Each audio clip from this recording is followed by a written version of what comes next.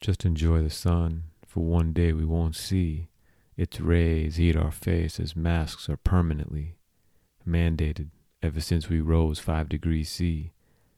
Now the wars for food and water are constantly. In the 2020s, we'd live with no real fear. Scientists, the Nobels, they'll figure it out in the near. Children are aware of our approaching planet's doom, but these industrious adults couldn't fathom losing Zoom. Just enjoy the ocean, for one day we won't see. Its blue winds race and caress our face as masks are permanently required.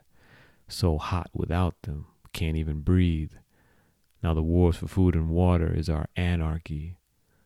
We snatched and pulled trillions of fish, so much bycatch. That's us fulfilling every wish. We can and we will continue its plunder. For man, it knows little of wonder or surrender. Just enjoy the food, for one day we won't eat. All the insects have died, no soil, just heat. Most enslaved since we rose 5 degrees C. Now the wars for food and water in perpetuity. We thought we were separate from the earth. We thought we could control and command her dirt. All the magic she offered to all and for free. We spent carefree, oh how these egos breed. Just enjoy the moon, for one day we won't see. The waves to surf our soul as masks are permanently needed.